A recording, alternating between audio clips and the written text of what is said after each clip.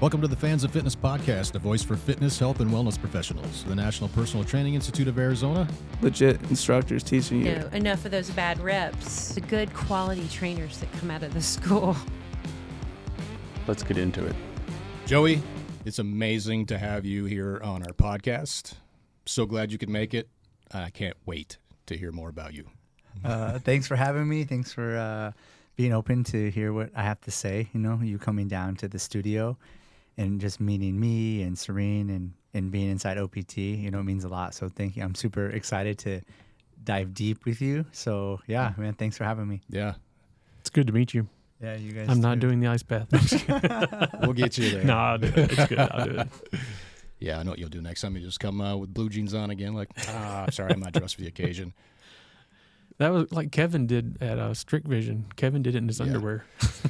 Yeah, it was a hot day. We did a field trip to a place that we go quite often, and place we went, he had an ice bath type thing. Yeah, little plunge. Mm-hmm. I think it was 34 degrees is what he keeps us at, or 33. Right. Anyway, it was hot, and one of our students is just like, "Hey man, I'm going in." Mm-hmm, mm-hmm. And the guy that owns the business did not expect that. He just took his shorts off and his shirt and jumped right in. And we're like, okay, he was really hot. It was hot. And it did not faze him one bit. He just went right in there like it was lukewarm water. Yeah, I think it was like the 1st of September or something like that, somewhere close to that. Mm. It was really hot. Yeah. But yeah, so we just did 2 field trips to your facility, OPT Fitness, and man, that was something. That was something. So the day and the night class, we both went to Joey's fitness studio. Didn't really know what to expect. I kind of had an idea, but I was way off. I was like, all right, so maybe we'll do a contrast therapy and maybe we'll do some square breathing and maybe do a workout. But the closer we got with the day class, the more I thought, you know, we can work out anytime. I really want to see what this is about with the contrast therapy and what your message is. So we pivoted a little bit. Instead of working out, we decided, hey, hey man, do your thing, you know, and you did. And people came out of that different. The day and night class came out different people. Because I don't think any of them had ever experienced anything like that. In fact, I can say none of them have ever experienced anything like that. So having said that, why don't we talk a little bit about what we experienced? Yeah. So, man, I guess when I reached out to you, like you through Instagram. Yeah.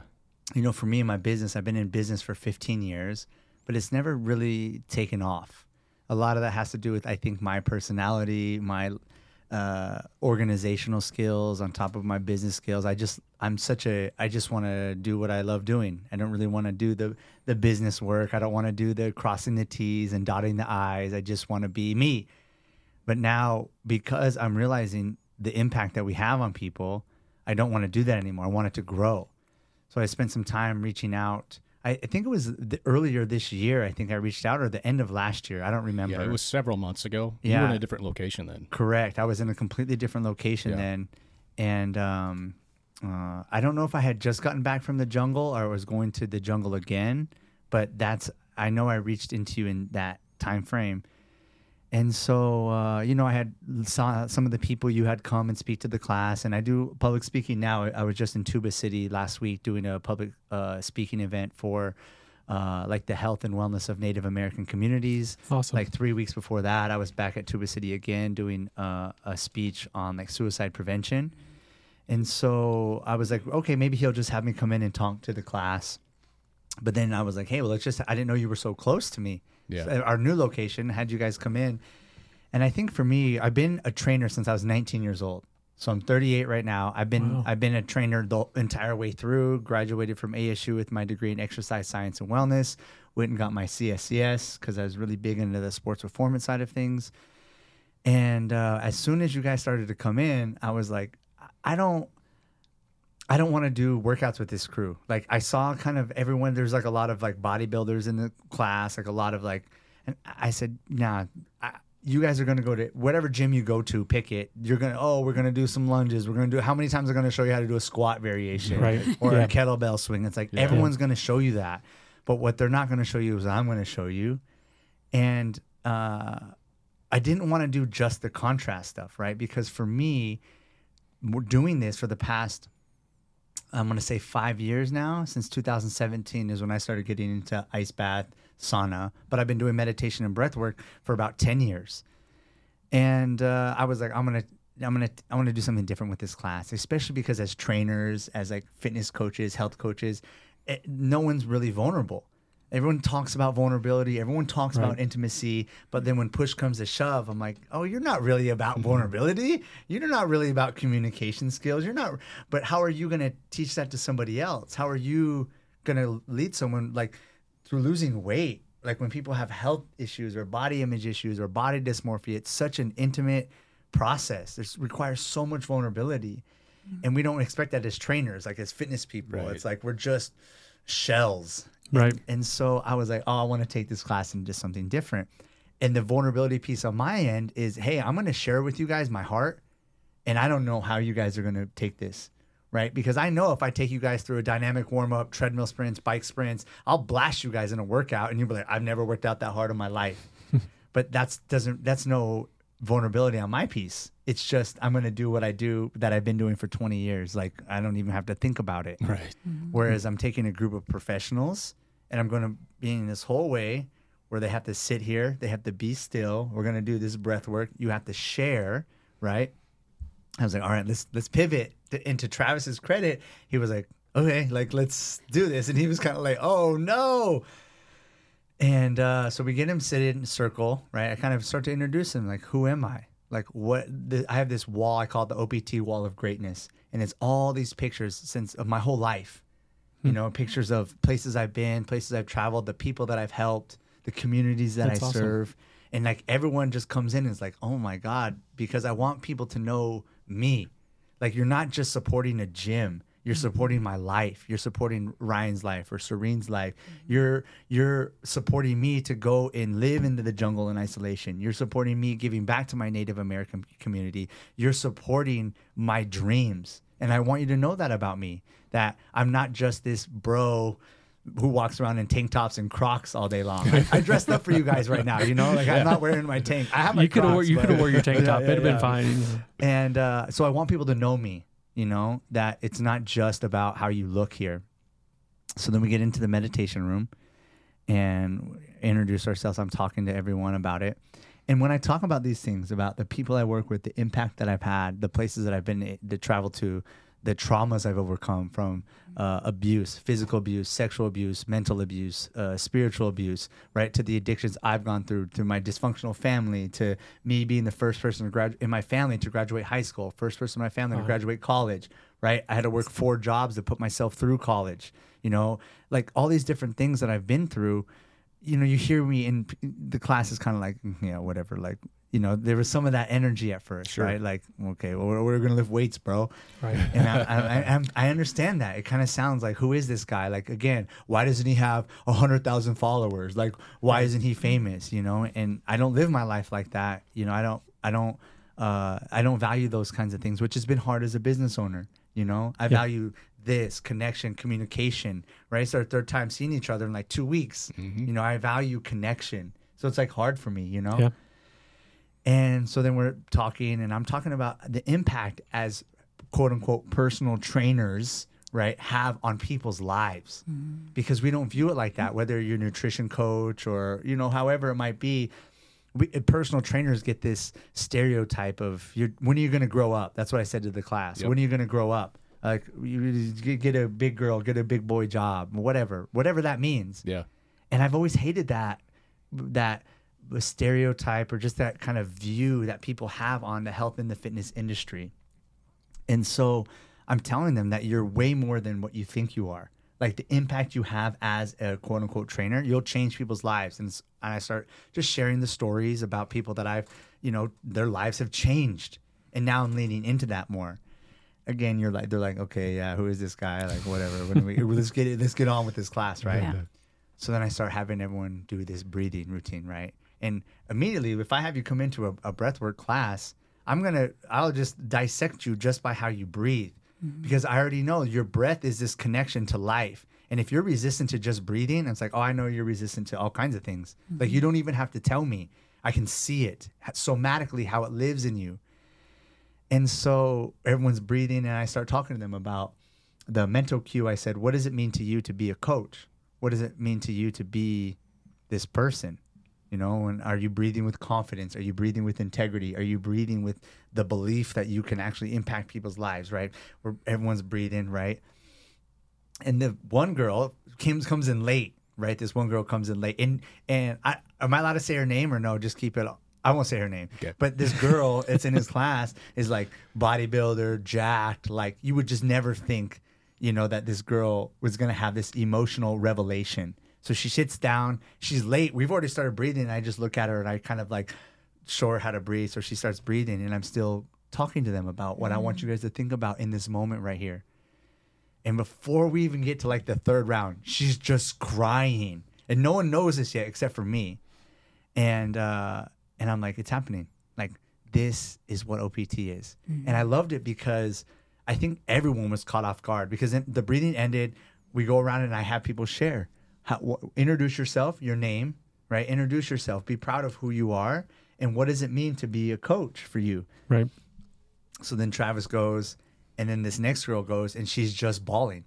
And I paused, and I said, I want you guys to know something right now. This is what OPT is. This is what it is. And I don't even know this girl. I haven't even, and she's already, and she just starts, like, I know she was just joking around, but she's like, F you, man, F you, man, F you. I'm over here crying, F you. And everyone's just like laughing, you know? And I use it as a huge teaching moment because all of a sudden it's like, oh no, what this guy's talking about is real. Right. And it's like so real. And it happened like that. And I was like so happy that it happened, not only for her, but for the class to see, even for you to see, be like, oh my God, like what the heck is happening? So then it changed the whole conversation for the class. Everyone all of a sudden was like a little bit more locked in. So then we go around the room, right? We share, get into the sauna. And I talk to them about all the benefits of the sauna, right? Because I can really geek out on the physiology. I really love physiology. So then I'm talking about the physiology, about the sauna and, you know, all the benefits, the health benefits, which are unbelievable. We've talked about this. For you to know the benefits of the sauna and the ice and not do it, it's like you're ignorant. Right. It's like so crazy, the benefits, the physical benefits, health benefits. It's like all you have to do is sit here. Yeah. It would literally be ignorant, be uncomfortable. Correct, to not do it. So I'm talking to them about all that. So I was worried about that. Like I love the sauna. So I would go sit in the sauna all the time. And I was always like, is this really healthy? Is this what I need to be doing? Absolutely. 1,000%. Tell them. Seems too easy, right? And I just found out earlier from Jennifer because found out that I need to breathe more. Because Jennifer teaches nutrition, but you had the students breathing, right? Before class? Yeah. Beautiful. I love it. It just puts you in a completely different, you don't realize how much you walk around your life breathing unintentionally. And for me, when I teach my classes, meditation classes, the sober living classes, the breath is life. It actually means spir, S-P-I-R, or spiratus. And what it actually translates to in Latin is spirit. Literally translates to spirit. So breath literally means spirit. And so then when you're breathing unconscious, it's because you're not walking connected to your own spirit. And then in physiological terms, it's you're sympathetic. I'm fight or flight. I'm chest breathing. I'm always living in my head. I'm not living in my body. I'm not embodying my breath. And so for you to always breathe with intention, I talked to the class a little bit about this. I'm embodying who I am. I can feel who I am. I can feel present in the room, and then I can show up how I want to show up. I'm not in my head. I'm literally speaking from inspiration. The word inspiration translates to fill with spirit. And so I pivoted with Travis because I was like, nah, man, I want to let's just freestyle this thing. Let me see what happens. And if I would have not let myself be like, hey, again, let's be vulnerable. Let's try something new with this class. The inspiration wouldn't have hit me. And then this conversation isn't even happening because you would have been like, oh yeah, he just works out here. It's like whatever. We did contrast therapy. We've done it before. There's all these places doing it. He wouldn't have seen like the magic part of it. Yeah. So then we get into the sauna with the crew. I'm breaking all the stuff down. And then we get into the ice. We're getting everyone into the ice. And the way that I approach it with the trainers, I said, hey, here's all the physical stuff of it. But then here's the emotional stuff. Here's the spiritual stuff. Here's the psychological stuff. Here is the stuff that nobody talks about in the contrast world, that's where I get frustrated. I'm like, man, you guys, again, you're so surface with what it is that you're doing. You're not actually teaching people about the elements. And for me, it's, as a Native American, it's like we go to the earth to heal. So we use the elements to heal: fire, water, earth, wind. That's how we heal. Those are our ceremonies. Those are our traditions. And so then when you're just putting people into these places and not helping them unlock different layers, you're not only doing a disservice to yourself, you're doing a disservice to the people. Now, I get it. Again, people are trying to make money. And so it's like in and out, in and out, in and out, in and out. But for me, I'm trying to make impact. So I was like, okay, here we go. We're going to get in the ice now. Now, okay, everyone can get in the sauna for the most part, but what happens when we get in the ice? And so then there was a whole other lady that had a meltdown in the ice. And it was beautiful, right? It's these somatic experiences. You're having these releases. And you can't even explain it. You can't put it into words what's happening.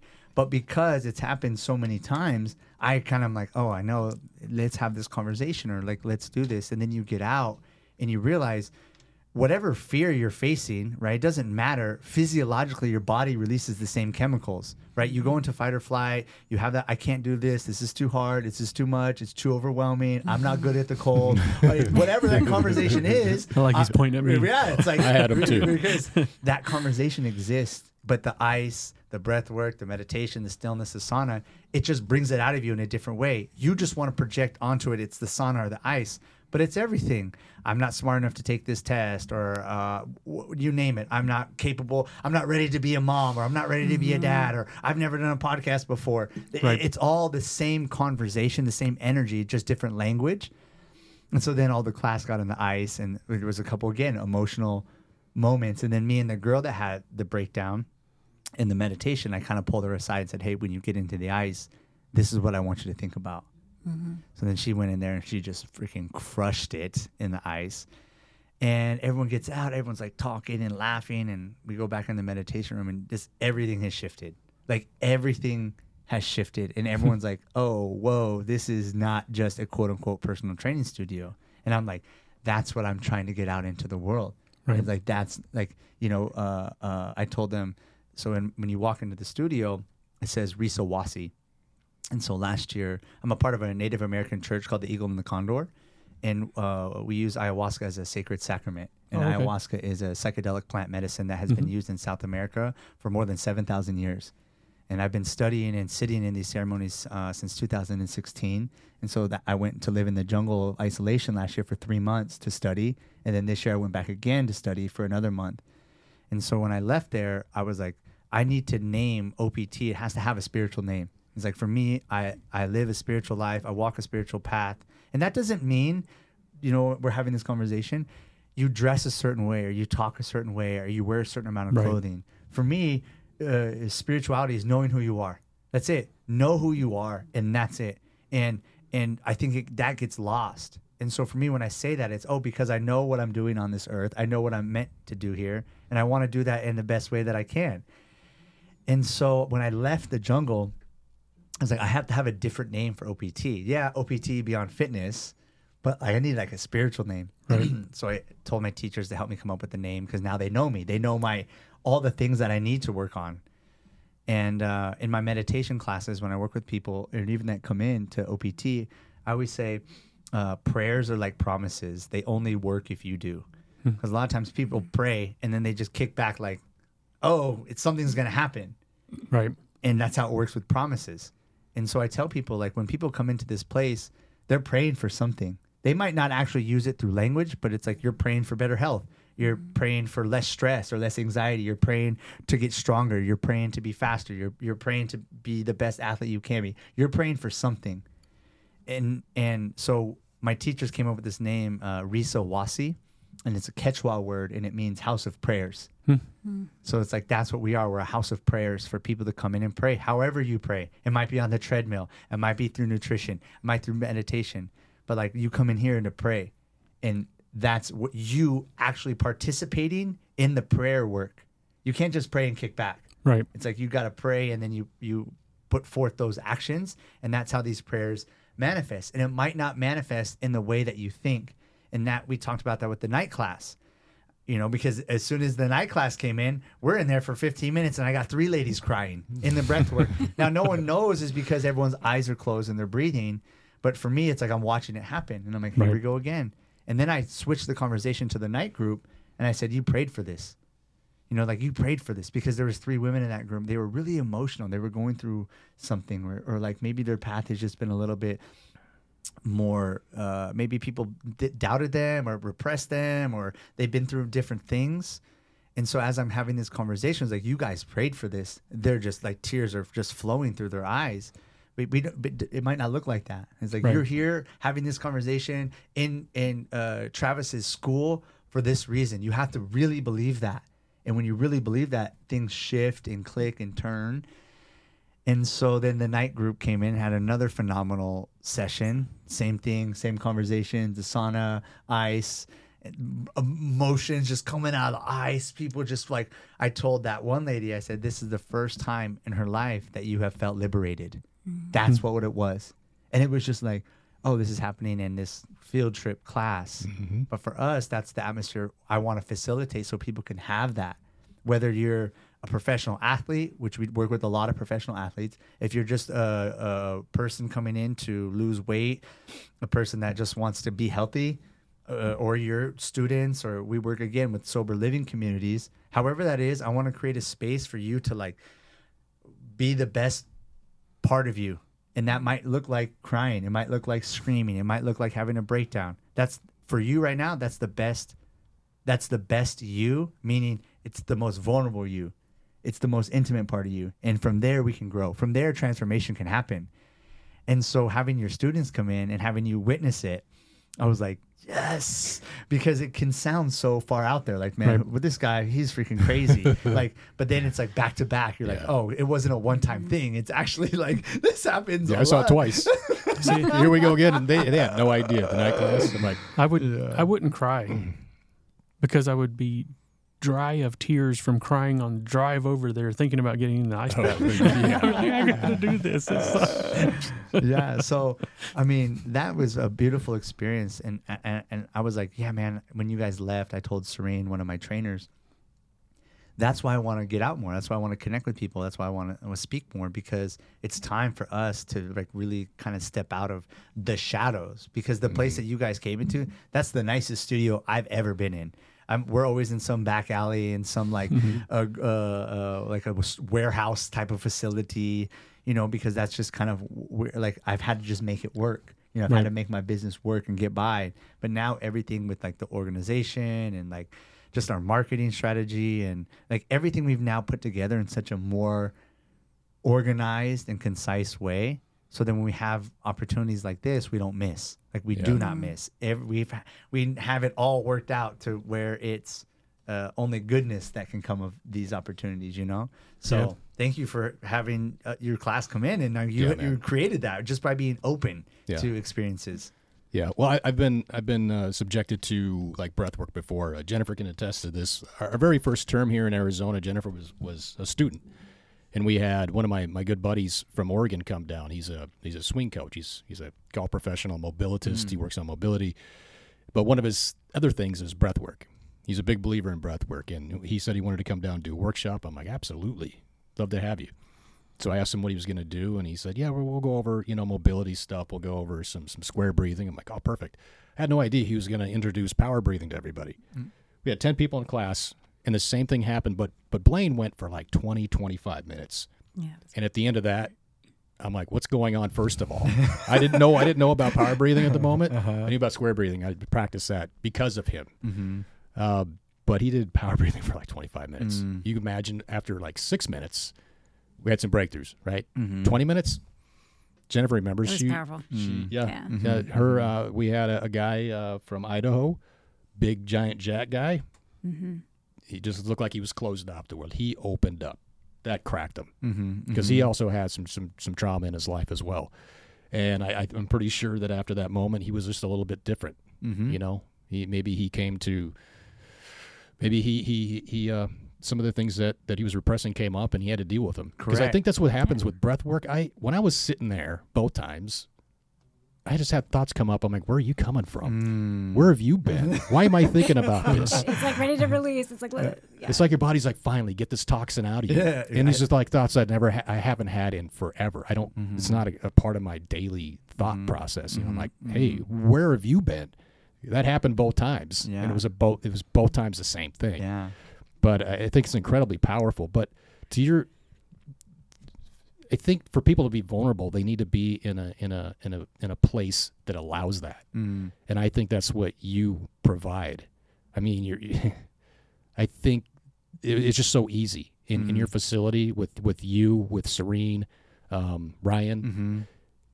You just feel like you're like at home. It's a weird feeling. It's just like it's a great vibe. And I think without that, if you were like jack bodybuilders, nobody's gonna be vulnerable. Correct. But your personalities are perfect for what you're doing, and I think that just facilitates people to go, all right, let's see what happens. Let's go with this. Yeah, and that's the thank you for saying that, because that's kind of what we're trying to cultivate. Even like the professional athletes that work with us, they're so like, whoa, like I didn't know that this is what was going to happen and this is how it's going to change your life. You know, for me, one of my most current athletes, he's a professional baseball player, and we had this whole session where I totally just geeked out on physiology, exercise, as far as how to break down, periodization. He was like, I didn't even know you knew all this stuff. I said, dude, I've been doing this for 20 years, man. But like, for me, it's not necessarily the forefront of what it is we're doing now. But because you've had these questions, I can now answer them for you in a way that I can make sure that whatever you do moving forward, you're safe. There's going to be progress. You know how to monitor it. You don't get burnt out. And you now have your own filter because there's so many exercises now. There's thousands of exercises. But now you have a filter to which one am I going to do? Which one am I not? How often do I do it? How intense? Because he came in and it was more like mindset, breath work, ice bath, and it's just completely, again, like it's morphed into this whole inclusive package.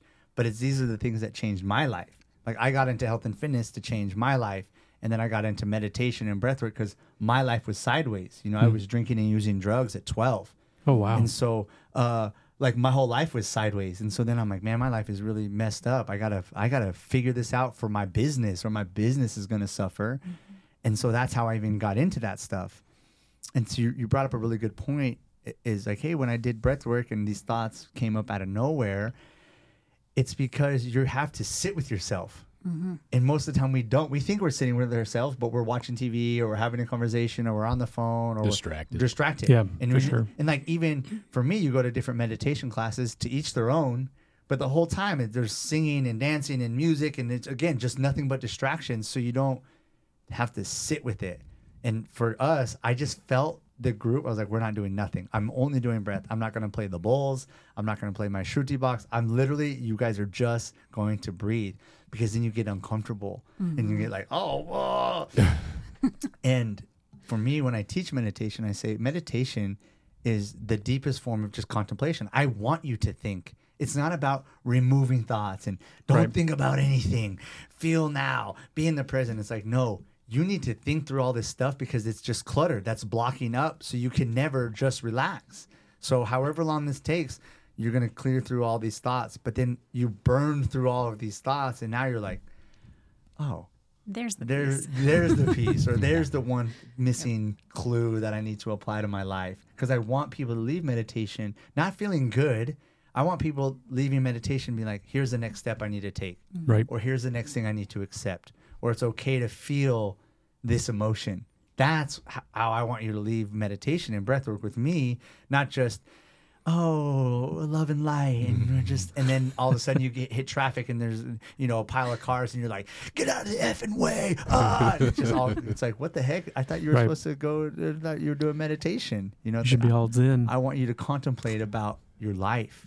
Yeah. And so then, like, to your point, it's like, perfect. That's exactly what I want to happen. And then whatever you do with that is up to you, or you have us be your coaches. We help you work through all of that stuff. And so it's just so awesome that so much happened in those two classes that I think some of your students are now going to come in and they're going to do another breathwork, sauna, ice bath, because they were like, oh my God, like what was that? You know, it's really fun, man. It's really fun. And that's for me, why I love doing what I do still. And it's kept me without burning out. Again, because I can do the weights and all that stuff, but you've done it, you know, thousands and thousands of times. There has to be something now that I can take with me to the workout floor. You know, if like hypothetically that girl came in and did a workout, mentally I know where she's at. So it makes the workouts a lot more impactful because now I can mentally cue her to frame her exercises in this way that she can visualize her working through something or overcoming something or battling where this thought shows up in her life elsewhere. Right. And then that's how you change someone's life. Right. Well, and that's when you talked about like embodiment, right? So that connection to spirit, because we're not just the physical bodies. And so I love how you bring it all together because it does. It's like we hold those patterns in our bodies. We hold, and that holds us back in so many other areas of our life that we can't even necessarily consciously see or logically make sense of. And so I love that you're kind of bringing that all together, and you've got the, you know, the science of the physiology, but you're blending it with the spirit because you do, once you sort of allow yourself to open up, to be vulnerable. I mean, it's amazing. Like you were talking about just the synchronicities of when you connected with Travis, and now you're on the podcast, and how things are starting to unfold. It's like things show up in ways that you don't expect once you kind of plant that energetic seed and you start taking those steps, whatever those look like. You made me think of something because like that's what we do, right? The mind, body, spirit. And I think for me, as being in this field for so long, like I have a lot of resentment towards the health and fitness industry because we talked a little bit about this with your class. It's turned into this whole thing that it's not. It's like you just have to look a certain way and dress a certain way, and you're considered a fitness professional. You throw up a few healthy meals, and now you're a nutrition coach. And it takes all of like what it is that the educated or experienced, like, hey, what is going on? People don't really care about that kind of stuff. And that's the same thing. You hear these different, fitness studios, mind, body, spirit. And I'm like, man, you don't do nothing with the spirit. You're just saying that. You're just saying that because you think it sounds good. But you don't know a thing about actually helping someone not only break yourself open, but then what do you do with it? Right? What do you do with it when someone breaks open? And so that was so great about the girl in your first class is like, here we go. And then this is how you move through something like this. Don't shut it down or everyone has to rescue her. Like, let her have her room to breathe. And so then that's been hard for me too, because then I see these other training studios that will be like mind, body, spirit. I'm like, man, you're saying that, but that's not what you're doing. That's because they offer meditation. Yeah.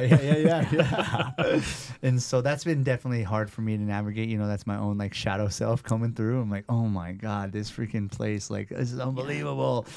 But maybe places like that, like plant a seed for somebody to like begin to make the shifts that lead them to you. Yeah, Instagram ads. I got to up my Instagram ad. So what does what are your like prices or packages set up? Do you charge just like training someone?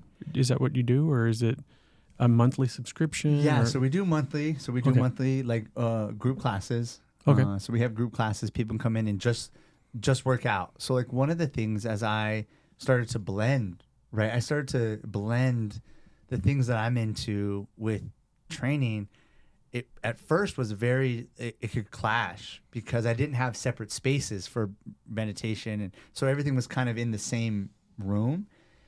And I bring all this up because it's changed the way that we structure our pricing. Because if you come in, you don't have to do meditation. You don't have to do breath work. It's like, if you don't want to do that, it's totally fine.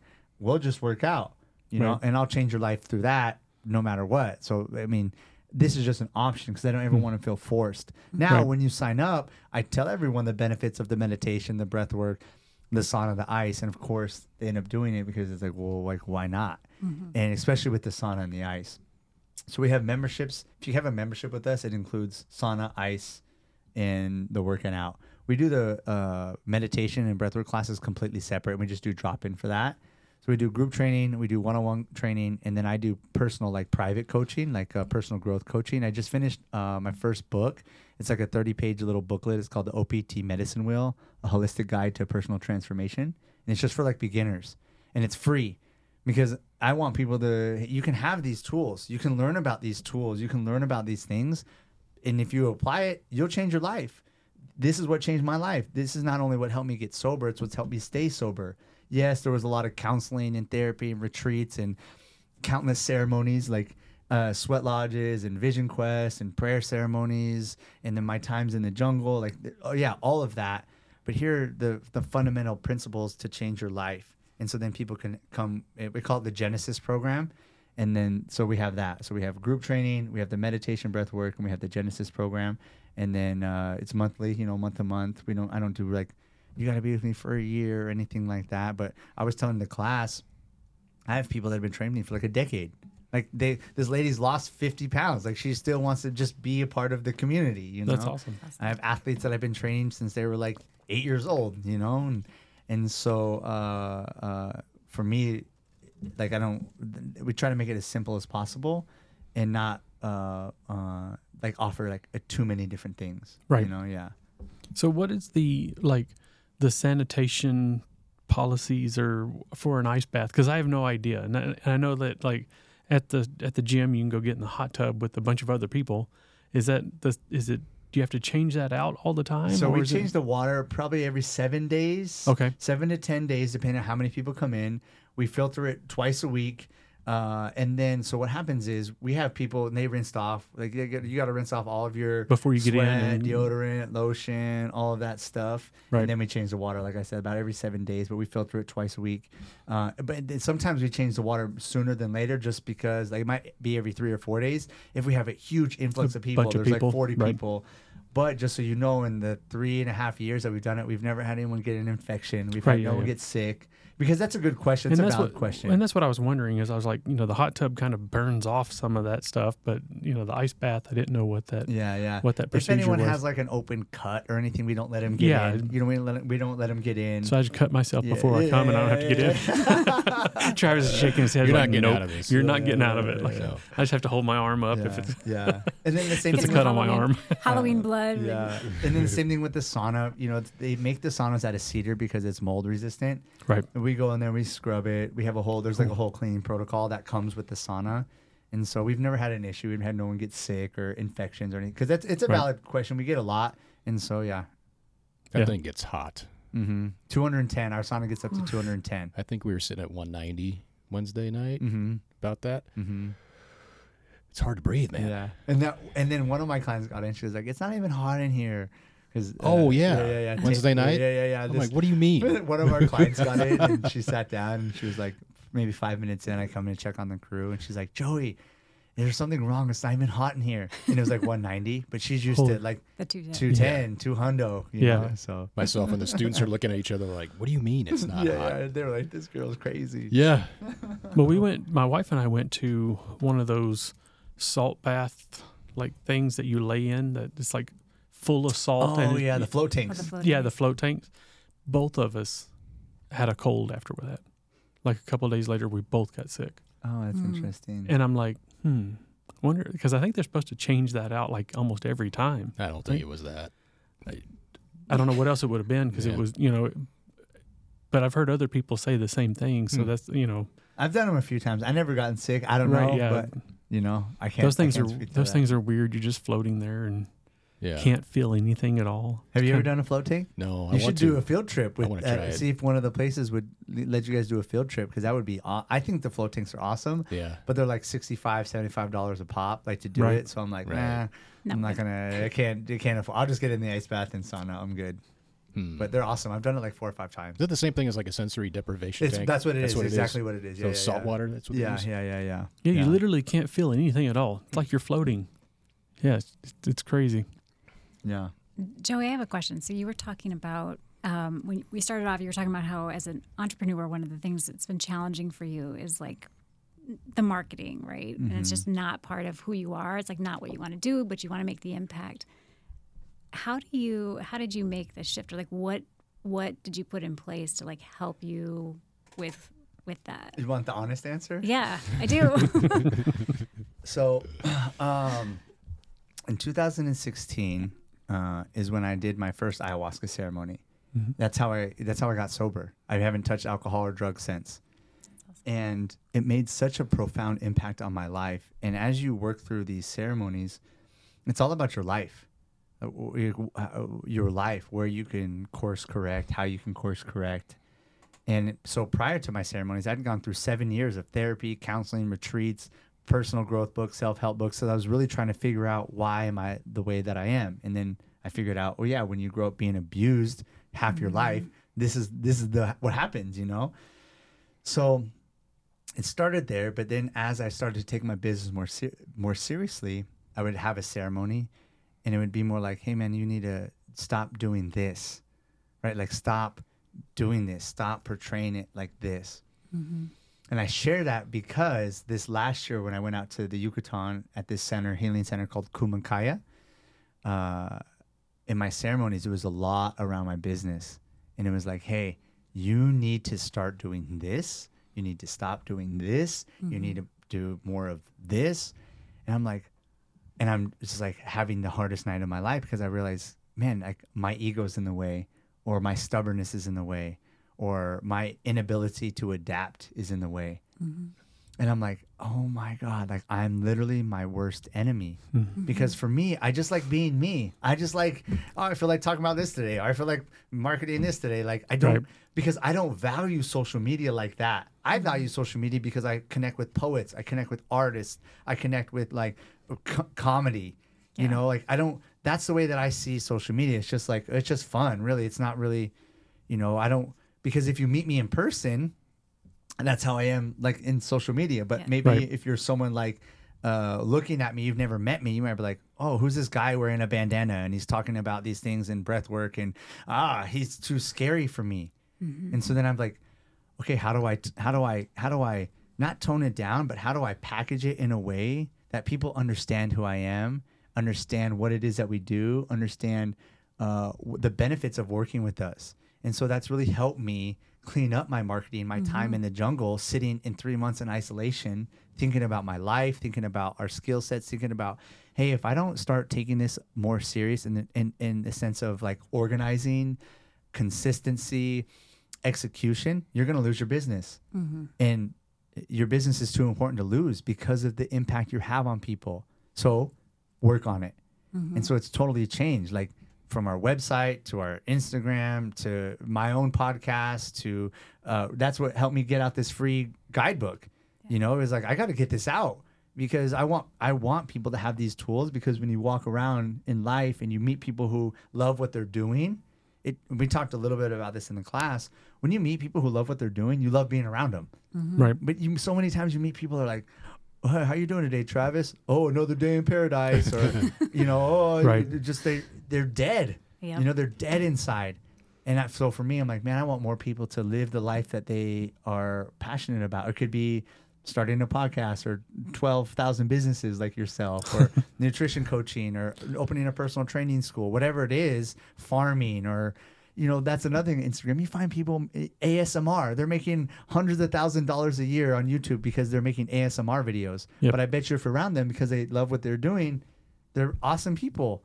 And so for me, being in the jungle that last year for 3 months, it was like, oh, whoa, I got to like really kind of fine tune it even more.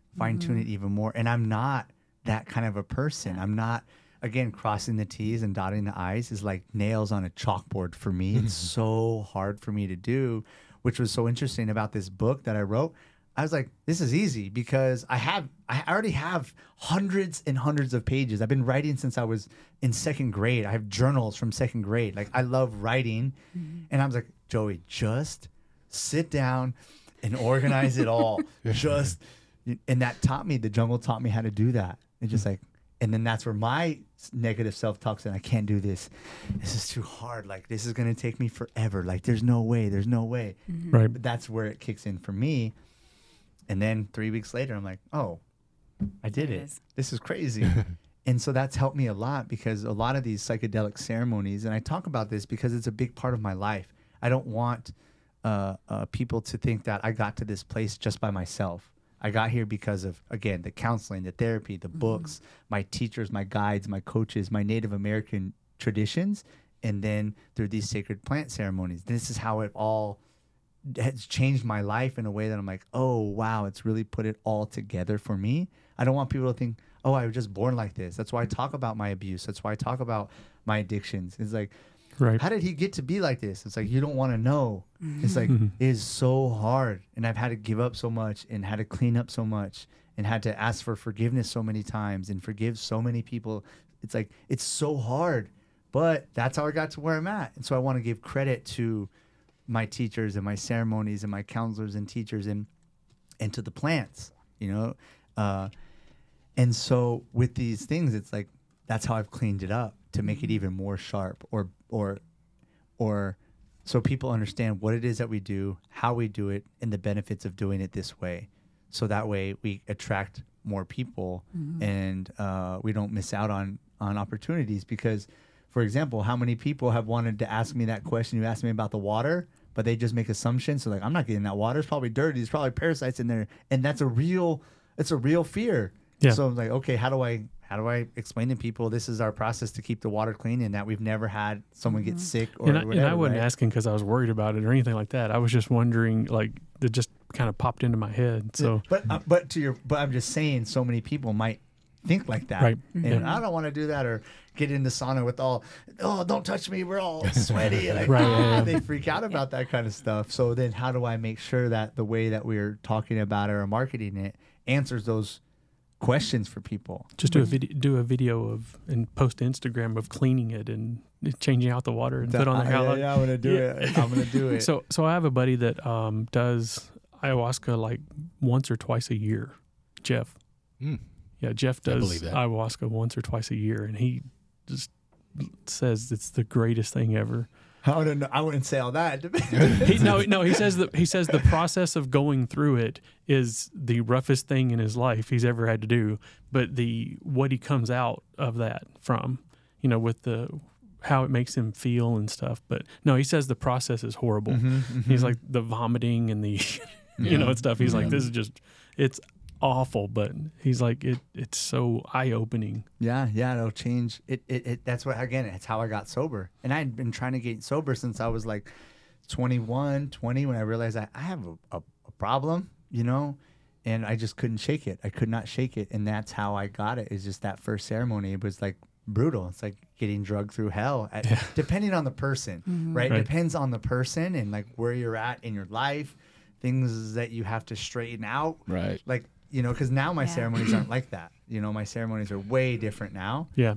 And that's, for me, I'm studying. That's why I went down there for 3 months, because I'm apprenticing, so for me, being a part of this church is I want to bring Native Americans to these ceremonies to heal, because so many of our Native American, relatives, it's like alcohol, drugs, abuse, trauma, but there's no, a lot of it is old school AA, don't drink, don't do drugs, white knuckle your sobriety.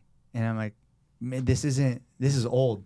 Yeah. We as a people need to, we deserve to have the same opportunities as everybody else. And so I'm a part of another program called the Native American Reciprocity Project, started by Dr. Joe Tafur. And it's for Native Americans to get ketamine therapy for free. Because a lot of these things in these spaces, and which is, again, like one of my problems with these spaces, we're going to do all these tests on soldiers, right, that have PTSD, which I want them to do. But I'm like, hey, what about all the Native Americans that have PTSD from all the things, that generational trauma that have happened on the reservation for hundreds of years? What about us? You always forget about us. Right. And that's what all these other people get, modern medicine and modern up-to-date things. And for us, I'm not speaking for every Native American, but the people that I work with, right? I've worked with thousands of Native Americans over the past 3 years through our program, the Sober Monk Society. And I'm like, man, you guys we're just beating our heads against the wall. But if I could get you involved in something like ketamine, which is legal, right? It's like, how do I get you guys into these things where your walls completely come down in a way that you can't get there just by thinking about it? I think that's what's one of the most misunderstood things, is you can't get there by just thinking about it. You have to have an experience to help you heal through these things in a healthy way with doctors And so that's why it's so great with Dr. Joe Tafur and Dr. Katie Walsh and Dr. Amalia Baca. They're the ones that do the Native American Reciprocity Project. And I've seen it, what it does for people. And so for me, going down to do the training to learn these things, which I still have a lot training to do. By no means am I even close to like that part, but I'm doing it so I can bring natives to ceremonies to get this type of healing that I got. Now, it might not happen because I would really wanted to get sober. You have to really want sobriety. Right. Just like anyone, if we're working out, if you want to lose weight, man, you got to really want to lose weight. You can tell me that, and you can eat good for 2 or 3 weeks. You can yo-yo, but for you shared with me your weight loss story, you got to really want that. Right. You got to really, really want that in order for it to happen. So it's the same thing with sobriety. So just because you go to the gym and show up, whatever, doesn't mean you're going to get the results you want. Just because you sit in a ceremony doesn't mean you're going to be sober or get the healing you want. It's really how bad do you want it. And for me, for 7 years, like I said, I was trying to just heal myself or get myself in a way that my life was functioning. And so I think that's what was a little bit of difference about my journey into that world, that why it was so effective for me. Right. Can you talk more about these groups that you hold at OPT? Yeah, man. So Because you had one coming in right when we were leaving, and there was a lot of people there. So how this started, which is again to your point, like synchronicity. So in 2017, we were in a transition of buildings, like from one building to the next. And in that time, before I was trying to find a building, I was working out in a Phoenix, Scottsdale area. And I wasn't teaching meditation or breathwork then. Again, this stuff I just did for my own self. And at this training studio I was at, I do my breathwork and meditation daily. And this professional golfer, he was on the PGA Tour at the time. He saw me and was like, "Hey, man, what are you doing?" I was like, "Oh, I'm just doing like my breathwork and meditation." He said, I watch you every day and you do this. He said, "Do you think you could teach me how to do this?" And I was like, "Sure." I was like, "Yeah." He's like, "Okay." And I was like, "But first, I need to sit down to see what it is that you want to learn or like why." So then we did a couple of meditation sessions and he loved it. And I was like, here's this guy who's the top 150 golfer in the world. He likes meditation. I was like, I wonder if more people would like meditation. Because for me, it was just to fix my life. So I was like, I'm going to advertise, I'm going to do a meditation class. And in my first meditation class, I had 28 people show up. I was like, oh my God, I guess this is a thing. So I'm just going to start teaching. And so I bring that up because then I left out there and I came back to Mesa and I was like, whoa, people want to learn meditation and breathwork. So I've been teaching it now for 2 years at the time. And then COVID happened. And I was like, I don't know what we're going to do. For me, I stayed open. I just kind of locked everything up and we stayed open. And when we talked about this in the class too, like for me with health and fitness, one of my other resentments or beefs I have, it's for a certain demographic. You got to make this amount of money. You got to eat this way. It's not for people who are going through poverty, which another lady in your class, we talked about that. It's like people who are in poverty, they need help. Yeah. They can't get the organic chicken or the organic eggs. They don't have access to that. Right. And especially on the reservation, this is what we are forced to eat. We are forced to eat canned foods or flour or sugar. Like everything was taken. And so then you look at the native population and why they're so unhealthy. That's what happens when you get all of your land taken from you and there's a genocide that happens and you get moved from one little place to the other. And it's like, well, here, you're going to rely on the government for all of your food. And there's a lot of diabetics too, right? So this goes into the groups. So when COVID happened, one of this program started bringing Native Americans out of Navajo Nation. So in the entire U.S., Navajo Nation got hit the worst with COVID. More people died in Navajo Nation than the U.S. Yeah. And the reason that is because they're diabetes. And the way that the media spun that, I get really worked up about it because they try to use that as like spread it across the U.S. Oh, all these people around the U.S. are dying. No, it's Native Americans that are dying. And it's coming from this part. That's who's dying. And why? Is because there's a big part of our population that is unhealthy. But why are we unhealthy? Right? It's the generational trauma. It's the abuse. It's the alcoholism. It's the drug addiction. It's that there's no help. Right. There's no help when you go out to some of these places. You go out to some of the places on the reservation on Navajo Nation, they don't even, they're using wood to heat their houses. Yeah. Right. You know what I'm saying? It's like, what? We're in 2023 and there's people still heating their houses with wood? That's crazy to me, man. Is that part of just the Native Americans not wanting those services and stuff to come in there, or is it more of the government's just like, yep, screw you, we're not going to do that? So a little side tangent. It's more of, here, when the reservations were created, it's like, here, do your thing. Here's this money. Figure it all out. It's just figure it out for yourself. Yeah. And then parts of the reservation, like where I went to Gallup last week, where you're 4 hours away from anything. Oh yeah, You're Gallops. Tuba City, but you're not anywhere. You know, when I went to Wounded Knee a few years ago, like when you're at Wounded Knee, you're 3.5, 4 hours from anything. So guess what? Teachers don't want to go out there. Coaches don't want to go out there. Counselors don't want to go out there. It's not like, you can drive 15 minutes and you're in the city. Right. And so then it's not necessarily even a choice. It's that they don't have, again, I'm not speaking for every reservation. I'm not speaking for every tribe. I'm just saying for what I've been a part of, what I've experienced, and the communities that I work with now, that is their experience. And the resources aren't there. And the lack of accessibility isn't even there. Is that part of that coming from TV and movies, where it's like, white lady's a teacher, she's not allowed to go to the reservation and teach. You know what I mean? How that's portrayed sometimes in TV and movies. That's really interesting that you say. I think part of it can be attributed to that, but it's like no one knows about the reservations. Like everyone thinks. Again, never mind. Not everybody. Many people think, oh, I grew up with this. Oh, you're going to get money. You get money. I get no money. I never have gotten a check ever from my tribe, ever. Not every tribe has casinos. Not every tribe has these things. Sure. And so when you, like, for example, if you live here in Scottsdale, Salt River, Pima community is big.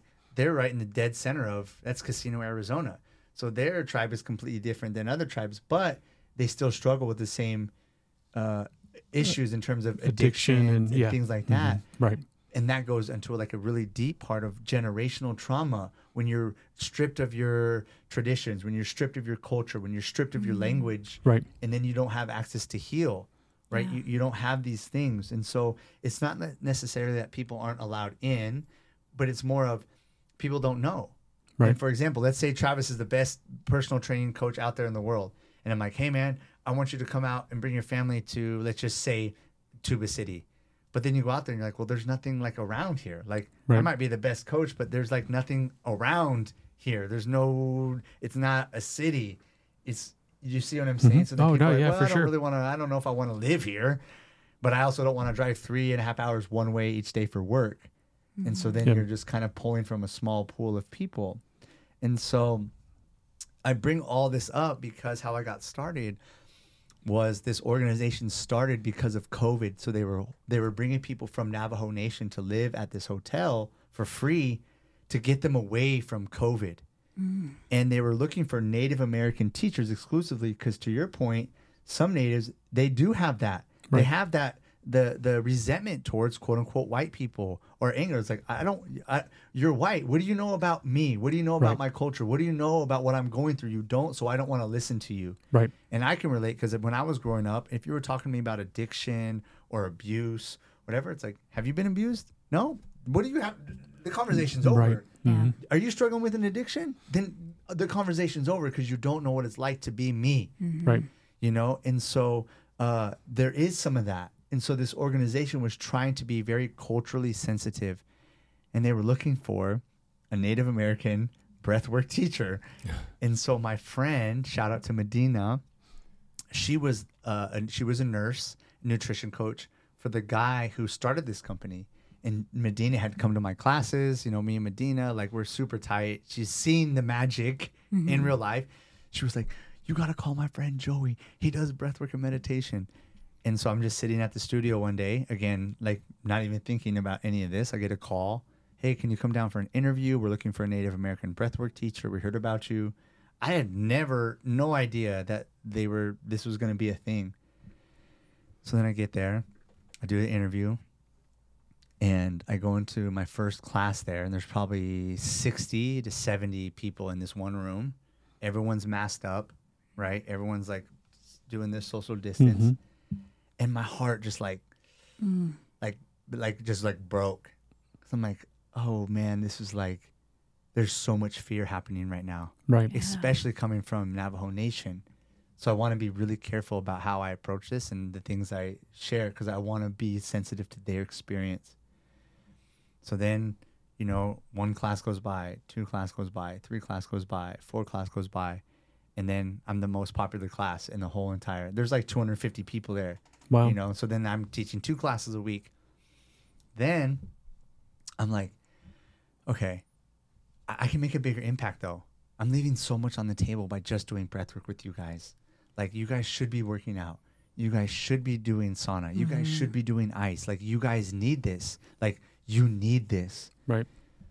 So then different counselors would leave, different students would leave. But then whenever they go to a different program, hey, you got to hit this guy Joey up. Hey, you got to call this guy Joey. He does these breathwork classes, and he's native, and he does his altar, and he smudges. And so then I kept getting these calls from all these different places of like, hey, man, we heard good things about you. This counselor worked with you. This doctor worked with you, you know. And because for me, I'm like, yeah, come in and see what I do. You know, I'm not relying on my credentials. I'm not relying that I'm famous or, man, this guy's got 250 Instagram followers. He must be good at what he does. I'm like, hey, come in and experience it, and you be the judge, and then you tell me. So then it just kept growing and growing and growing. And all these are all sober living communities, right? And now that I see my life unfolding is like, this is why I went through the abuse. This is why I went through the trauma. This is why I went through the family dysfunction, my alcoholism, my drug addictions. Because now here I am, 8 years sober, going through all this stuff. When you talk to me about this, it's like, man, this guy, he's one of us. He did it. And now I'm saying I want to do these ceremonies because it's like, I also use this though. And I want to bring, when you're ready, Native Americans to have these types of healing experiences to be like, you know what?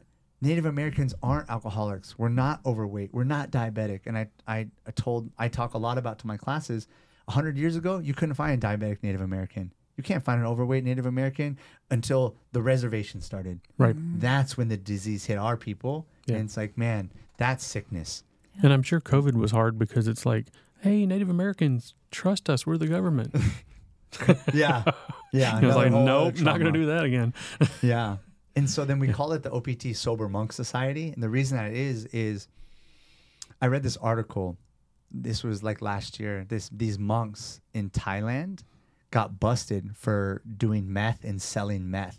Like, Oh, geez. right. And I was like, I was like laughing because so many, we think that if you're quote unquote a spiritual person, that we elevate you to this level of you're holy. You're not going to do anything You're wrong. not going to do anything wrong. Yeah.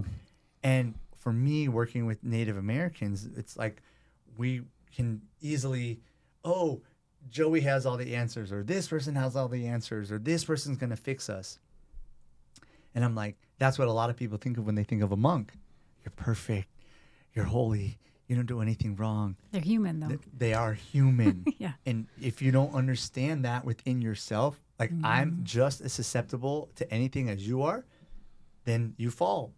And so I like started to share this article everywhere because for me, I'm like, man, everyone thinks these monks are these holy people, but this is just one of many things that done. Same thing with yoga teachers, like that get all kind. They start like sex cults or whatever, right? Yeah. And I'm always trying to bring Native American spirituality to the forefront of the conversation. Like it's like I want people to know that these Native American spiritual teachings have been around for thousands of years, but we never got a chance to share it with the people because we were murdered for it. We were genocided for it. Right. So we never actually got a chance to share what it is that we actually know and what it is that we practice. And so then I'm like, but monks get, like everyone puts these monks up on the table. And so it's kind of like this OPT Sober Monk Society. It's like, yeah, man, you're a monk. You're a monk. You're a monk. We're all monks. You just haven't realized it yet. And so that's why I call this group the OPT Sober Monk Society. Because it's like, man, I don't care how many times you've fallen from grace. I believe in you. I care about you. And it's like, one day when you believe in yourself the way that I believe in you, it changes. And guess what? You realize that you're the monk all along, you know? And so that's why we call it the OPT Sober Monk Society. That's is awesome. to remind them, like, it doesn't matter if you fall, like, because monks fall, you know? Right. So that's kind of that. And that's now we work with, I want to say 4 different organizations now that are sober living communities. And they're not all just Native American. Some of them are Native American, but some of them are just everyone. Like everyone comes in and out. And then, you know, when I talk to the people that are in these programs, one of the things is when you're going through addiction or you're going through substance abuse issues, you feel like you're less than people in the world. Oh, like I'm on this lesser tier. And when I tell them, I said, man, there's not a person in here that comes into my studio that isn't addicted to something. The world just hides it better.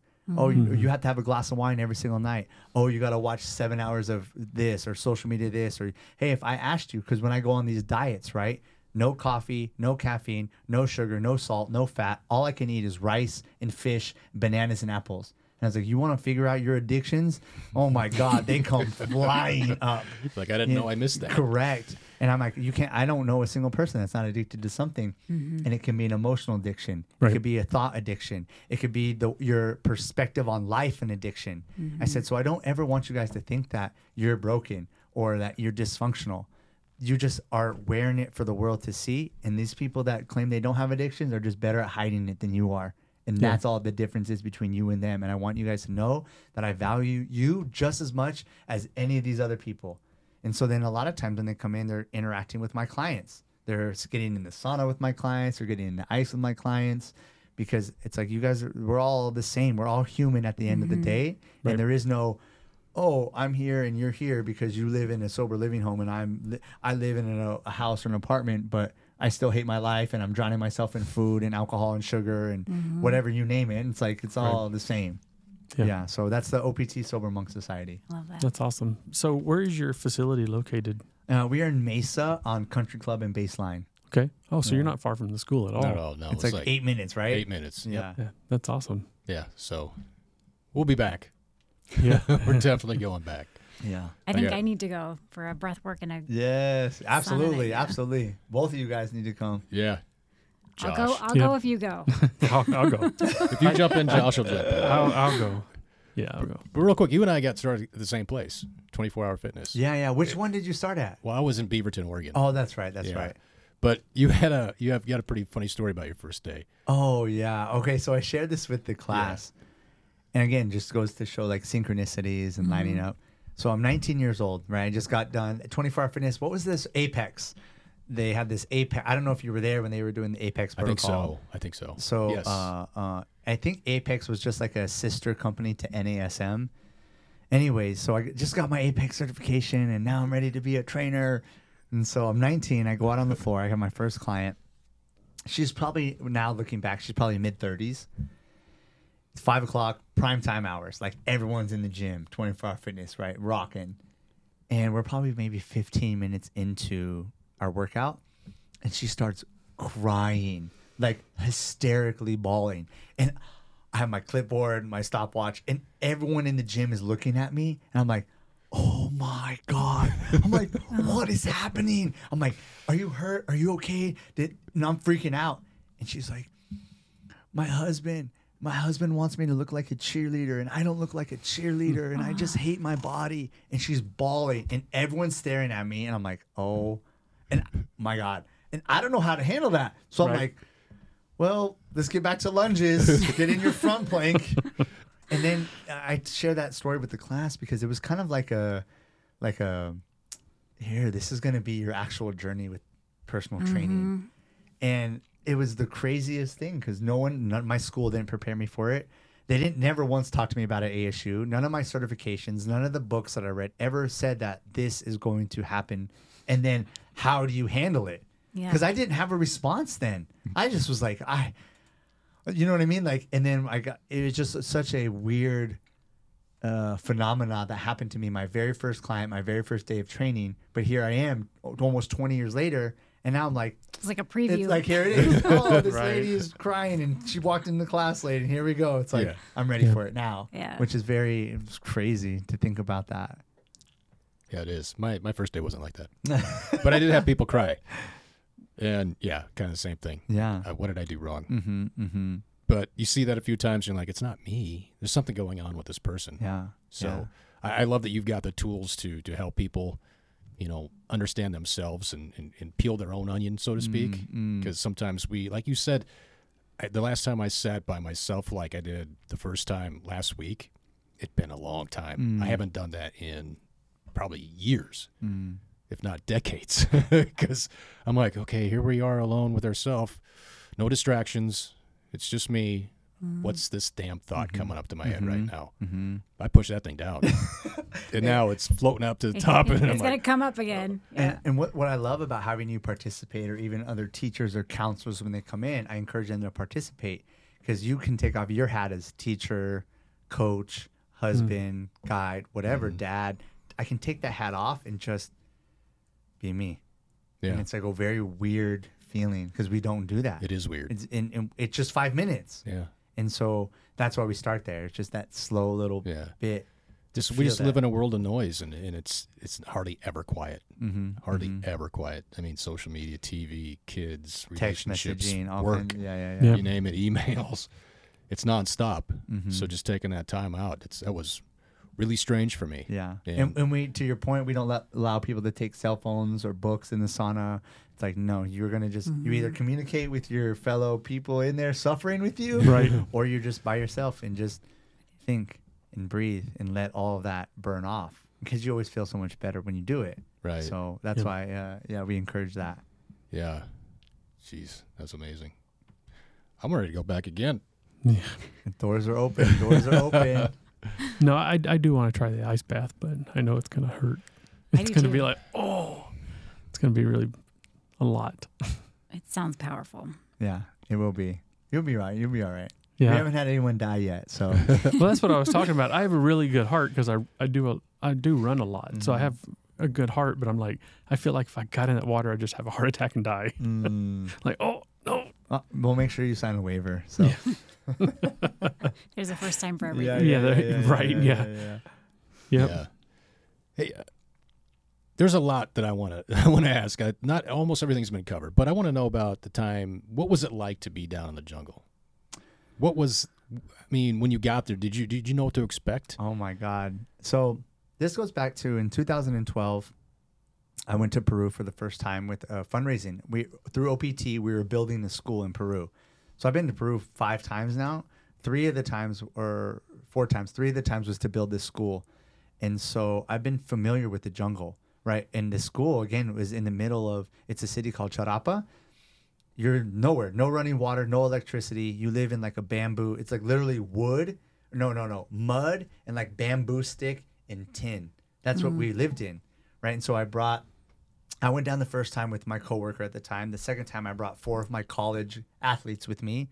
The third time I went, we did 14 OPT athletes. All went down to Peru to help build this school. It was amazing, right? Yeah. This was all before I started doing ceremony work, right?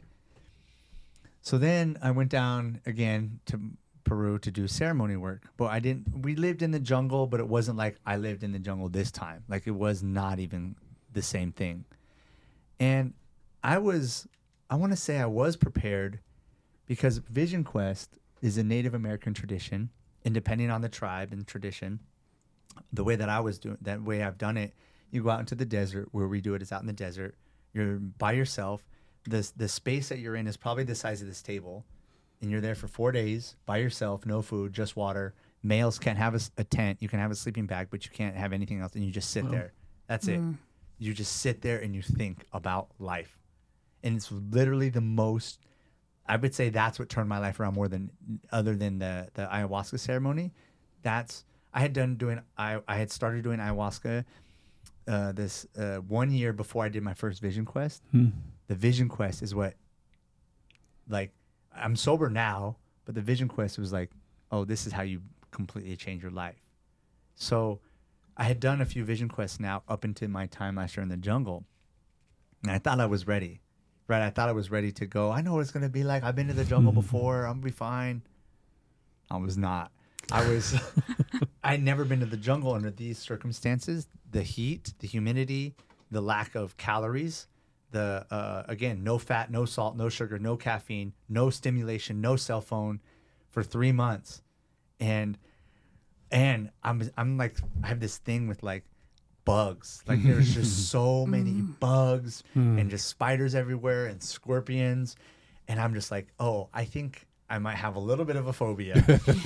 And how stressed, like I just in nature am a more stressful, anxious person because of the things that I've been through.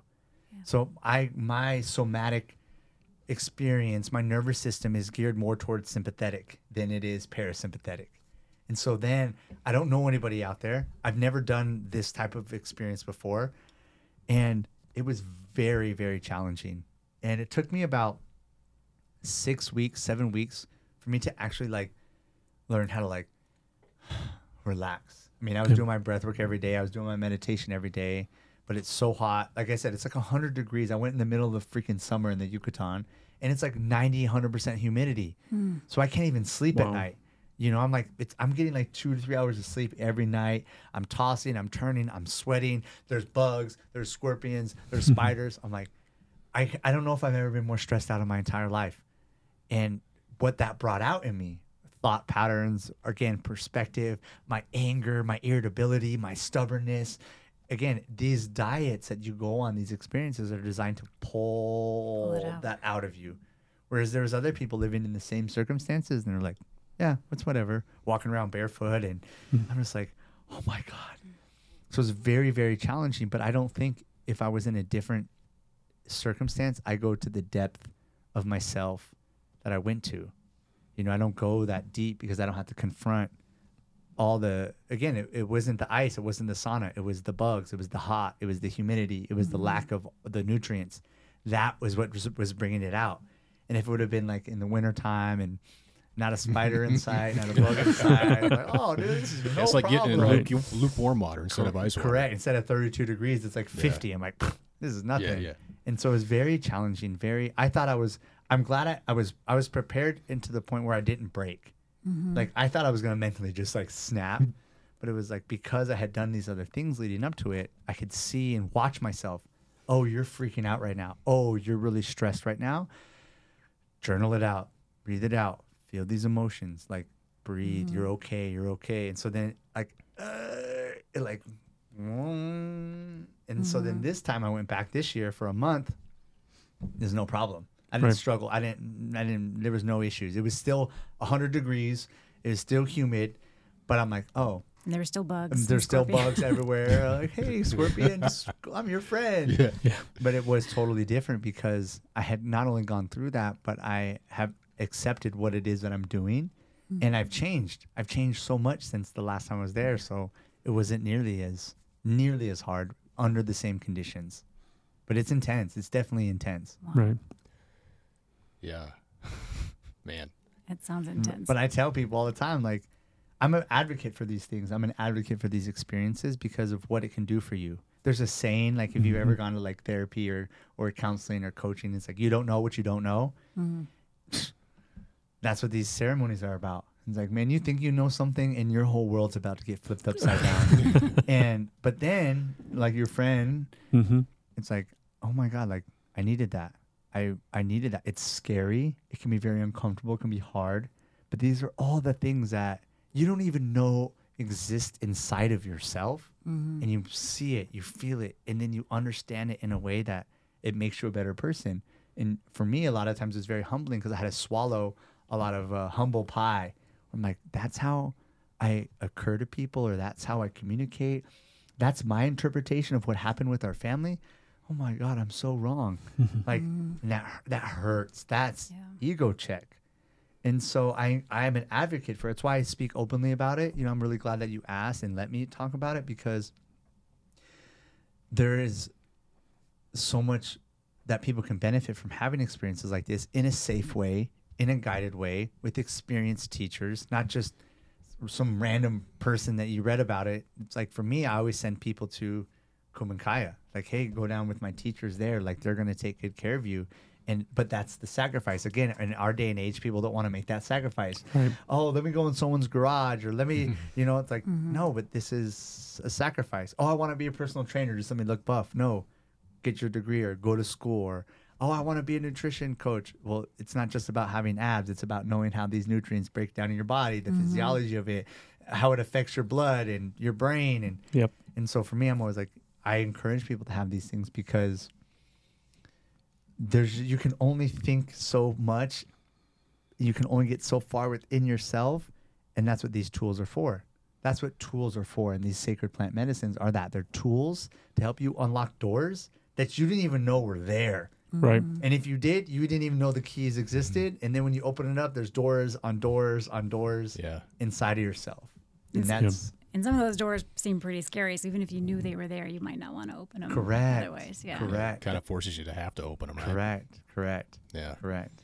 Yeah. That could be scary for some people. It is, but that's the hero's journey. I don't know if you read any Joseph Campbell, but it's like, it's like you got to slay your dragon. You got to slay your dragon. Yep. And then the more dragons you slay, the more liberated you become, the more fulfilled you are, the more meaning you have, the more purpose you have.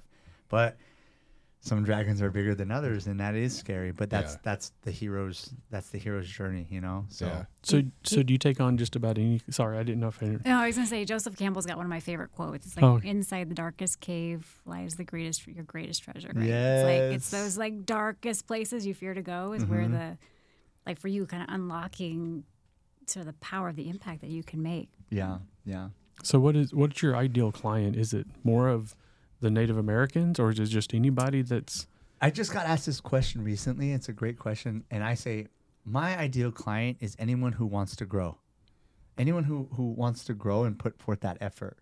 Because for me, I could say, I want a professional athlete who wants to take their game to the next level and makes $100,000 a year. Right. But then I get that client and they're resistant to whatever it is I'm doing. They're like, nah, my last trainer did this, or I don't want to do the breath work, or why am I sitting in the sauna? Why don't you? It's like, or I could get someone who is a Native American in the sober living community that comes in. Oh, great, they're sober. I can help them get their life together. I can teach them all these tools. And they're like, this is dumb. I don't want to do this. This isn't going to work. Like, I've heard it all before. Right. And I'm like, wow. So for me, the ideal client is people who want to grow, who are open.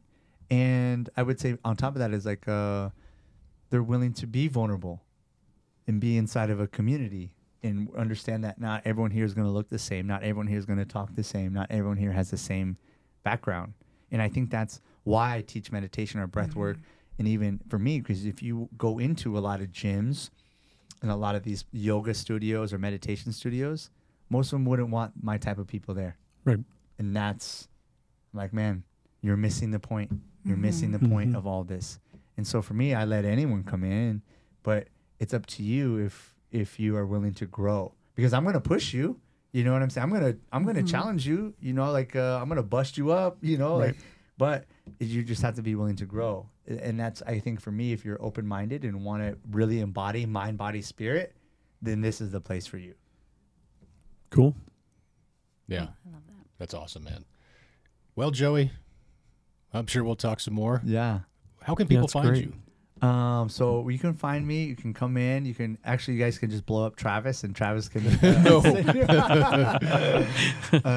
So my Instagram is at OPT Fitness. That's OPT Fitness. Our website is optimalaz.com. OPTIMALAZ.com.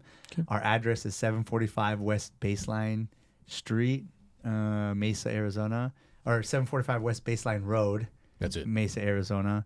85210. And then I have a podcast, the Joey B podcast, and that's on iTunes, Spotify, SoundCloud, YouTube, and so those are That's like awesome. the main avenues to find us right now. Cool. That's awesome, man. Well, I'm incredibly happy to have found you, and really happy that we can expose our students to Yeah, for sure. OPT. Thanks for It's having me. awesome, yeah, man. all of you guys, thank you for having me. I appreciate it. Yeah, Yeah, it's we do awesome. too. All right, guys. Till next Later. time. Thanks.